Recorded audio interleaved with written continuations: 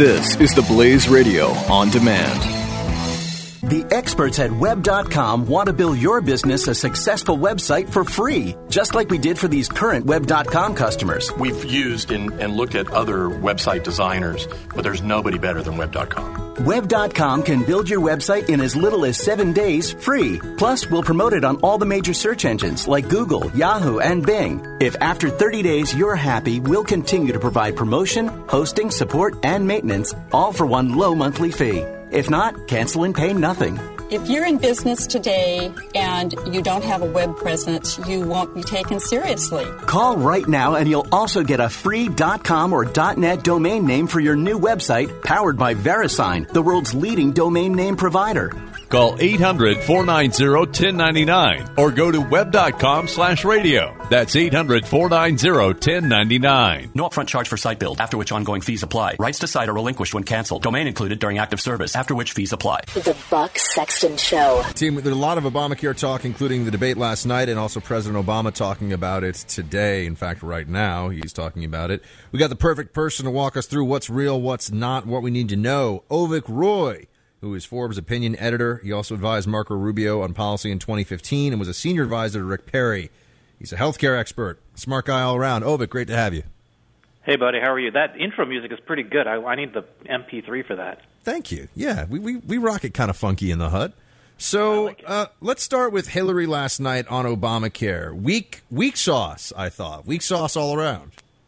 Yeah, I mean, Hillary is stuck because the things that you have to do to quote-unquote fix Obamacare involve actually repealing at least parts of it, right? The only way you're going to make Obamacare quote-unquote work is to repeal the regulations that drive up premiums and make health care more expensive for everyone. She doesn't want to do that because she philosophically believes in the federal government regulating everything.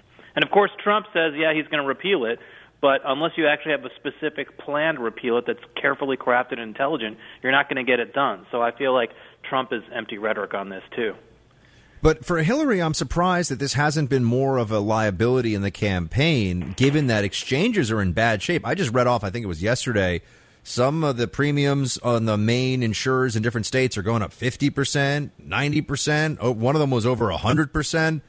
Shouldn't that get people's attention? How is that not more of an issue? Yeah, you know, look, I think the voters who are harmed by Obamacare, I'm sure that they're aware of it and they're upset about it, and hopefully they take that into consideration when they vote.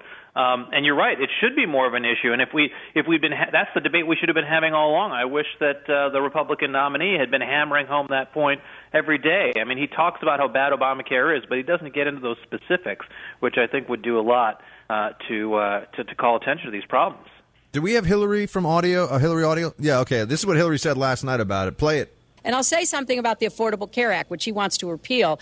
The Affordable Care Act extended the solvency of the Medicare Trust Fund. So if he repeals it, our Medicare problem gets worse. What we need to do is go after the long-term health care drivers. We've got to get costs down, increase value, emphasize wellness. I have a plan for doing that, and I think that we will be able to get entitlement spending under control with more resources and smarter decisions. All right, so if instead of Donald Trump, who doesn't know much about healthcare, we had Avik Roy up there on the stage, what would you have said to Mrs. Clinton's little diatribe there?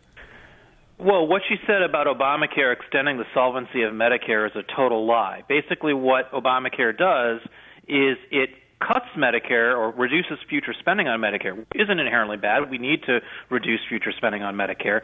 But instead of using that money to shore up the long-term solvency of Medicare, like she claims Obamacare does, it takes those savings and then spends them to expand coverage to the uninsured. So, it's just not true to say that Obamacare shored up the long-term solvency of Medicare. It made it less solvent over the future. And her point about having a plan to, what was it, like ensure wellness or something? She said it's like, is she going to encourage meditation and yoga? Like, what is she talking? Oh, Hillary yoga. What is she talking about? Pretty much. I mean, the thing that, and I can tell you this because I know people who work for Hillary Clinton and advise Hillary Clinton. Hillary's strategy in this election and also over the next 4 years is not to actually do a lot on health care. She's really scarred from the time that she rolled out Hillary Care back in the 90s. Her thought process is, we're going to tweak around the edges. We're not going to really change much. and let's just avoid it because it's just a political loser for us if we try to do more. We should be glad that Obama took all those political hits. Let's avoid that. Now, the thing is, it's not going to be totally avoidable in that way because the premiums are going to continue to go up. People are going to continue to be up in arms about that. And that's not something she's going to be able to avoid. There are going to be calls on her to do something about it. And her options to fix Obamacare, going back to our original point, her options to fix Obamacare are pretty limited. What would you say to I've got some choice quotes here from President Obama, who's trying to sort of do his best for his namesake, or signature law today, and he's out there defending it. He said, quote, "If your premiums are going up, it's not because of Obamacare. It's because of your employer or insurer. It's not something to be blamed on the ACA. In some cases, these increases are reasonable. Some states, they're going up 50% or more. It's because they're already at historically low premiums." What say you, Avik? That's total cockamamie bullcrap. Is that a quick, brief way to put it? I mean, it's completely crap. I mean, the entire increase, when Obamacare was being debated in Congress in 2009, you may remember this, Buck, there was a time, this would be like 2009, an insurance company in California called WellPoint increased its premiums in one market by 23%. And Obama went all around the country giving speeches about how appalling that was, how horrible that was, and how thanks to the Affordable Care Act, if the Affordable Care Act became law and it was passed by Congress, that would never happen again. What we need Obamacare to do is to keep those insurers in line and make sure they can never raise your premiums again. And what have we seen? Premiums have doubled in the Obamacare exchanges since the law was passed. So it's the incredible dishonesty of that point is just amazing to me. And I will say, Vox.com, a left-wing website, as some of your readers will be familiar with, actually invited me to send them 2 op-eds on this, which I did, which you can Google. If you Google my name and Vox, you'll find this stuff. And I talk about this, that Obamacare was designed from the beginning in a way that would drive up premiums.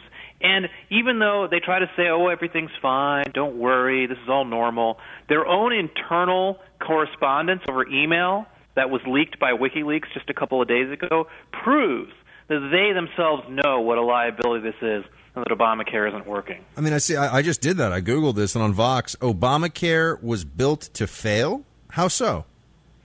Yeah, so I mean, this is something, again, we've talked about this for years, Buck, that when the law was designed, it created this new layer of federal regulations in an area of the health insurance market that was never regulated at the federal level before. It was regulated at the state level. So you throw in this layer of onerous regulations where the federal government is now dictating what kind of insurance your local insurer can sell and what kind of insurance you can buy. And as a result, what happens? The prices go up because once you force insurers to cover all sorts of different services that you don't need, to redistribute income so that young and healthy people have to spend a lot more on their insurance, all of a sudden what happens? Insurance goes up. Sick people, are subsidized to some degree, and the majority of people who are in normal health are penalized. So premiums have gone up. It was designed that way. And they all said, well, no, this means that you don't understand. Health insurance, this is how health insurance is supposed to work. It's supposed to work the way it's going to be great. Your premiums are going to go down by $2,500 per family per year. That's what Obama promised in 2008. And it's been the exact opposite. Now, what would be your response to this Wall Street Journal editorial where you have Phil Graham, who's at AEI, saying the title is Where Clinton Will Take Obamacare. As with Hillary Care, a single-payer national health care system has always been the goal. Is that true, and is that where we're going? Yes and no. So, yes, it's always been the goal for the left to go to single-payer, but so long as people like us continue to turn out and vote and elect members of Congress who oppose single-payer and the public option, it won't happen. Remember that in 2009, 2010, when the Democrats had controlled 60 seats in the Senate, meaning they could, overcome a filibuster, they still couldn't get a public option through because there weren't 60 Democrats who supported a public option. So unless we blow things and let them have that kind of control again, we should be able to protect ourselves from something like that. Can you just tell everybody, why is a public option a bad idea? Just go over that for everybody listening so we're clear. Go ahead. Great. Basically, what the public option is it's the camel's nose under the tent for government-run single-payer health care. The idea is that a government-run insurer would, quote-unquote, compete with private insurers to offer insurance to you at a lower price. Well, the only way that a government-run insurer is going to compete and offer lower prices is through price controls, by forcing doctors and hospitals to accept for their services lower prices than what the market would otherwise bear. And so the end result would be, if the federal government was allowed to do that, private insurance would go away, and the end result would be a monopoly whereby the government would be the only insurer, and if you didn't like the kind of health coverage they provided, you're out of luck. Right, and so we would all assume that coverage would get, not coverage, sorry. The coverage would get worse. Right, everything would get worse. Once the government is the sole insurer, then the government will say, you know what? You're 92 years old. We're not going to pay for that knee replacement because you're going to die in a year or two, so why should we spend all that money, for example? And again, like, look, if you decide that you don't want to pay for insurance that covers those things, that's your free choice. But if the government is deciding, you don't have the choice. You can't buy coverage that helps you in certain situations or doesn't help you in other situations. That's all gone. And the ability of insurers to be focused on you rather than politics goes away. So if you like the kind of health coverage that people get in Canada, for example, where they have a single-payer system, where there's long lines and waiting lists for these kinds of procedures, heart procedures, knee surgeries, hip surgeries, etc., then then maybe if you're going to find single-payer, great. But I think most Americans want to have choice. They want to know that if my insurance company isn't doing a good job, I can switch and go to another insurer. Under a single-payer system, you can't do that. Under a single-payer system, the government is the only insurer. It's like, imagine the post office, but no Federal Express, no UPS. The only way you can get anything delivered to you is through the post office. That's kind of how government health care works at twice the cost. Now, you travel in circles, or you move in circles where you have leftists who are big healthcare proponents and who or this is their area of expertise, or at least supposedly their area of expertise. Are they surprised at the Obamacare problems that have come up, or are they like, this is a feature, not a bug? It depends. So there's some sort of center-left types who understood that there were risks of this, I think. And there are people on the loony left who just don't understand how economics works at all, who are completely surprised. But I'd say broadly speaking, no. I think they all relied on Jonathan Gruber. Jonathan Gruber said, everything's going to be fine, don't worry, everybody. And everyone just sort of trusted him and assumed that he was right because he was the MIT professor, he was the expert. And then they've been surprised that the criticisms have turned out to be true. Remember, you remember this, Buck, that in 2013, I was writing about how, based on the filings that we were receiving from insurance companies that they were posting online, it was clear that Obamacare was going to drive up premiums just as we had all predicted they would. And the left went nuts, saying that I was a liar, I was a fraud, this is all right-wing hackery, etc. And, they were obviously the ones who were, being more partisan and hackish. I bet you haven't gotten a lot of apologies, have you? Not exactly. Yeah, I figured. Well, Avik, always great to have you on, to have your expertise here for the rest of the team. We appreciate it. Avik Roy is a Forbes opinion editor. You can follow him at AVIK on Twitter. Great to have you, my friend. Thank you for calling in. Thanks, buddy.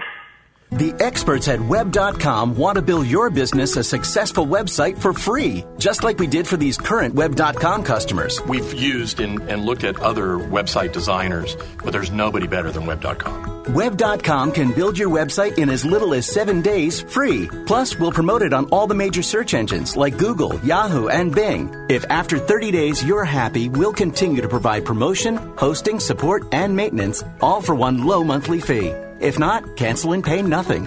If you're in business today and you don't have a web presence, you won't be taken seriously. Call right now and you'll also get a free .com or .net domain name for your new website, powered by VeriSign, the world's leading domain name provider. Call 800-490-1099 or go to web.com/radio. That's 800-490-1099. No upfront charge for site build, after which ongoing fees apply. Rights to site are relinquished when canceled. Domain included during active service, after which fees apply.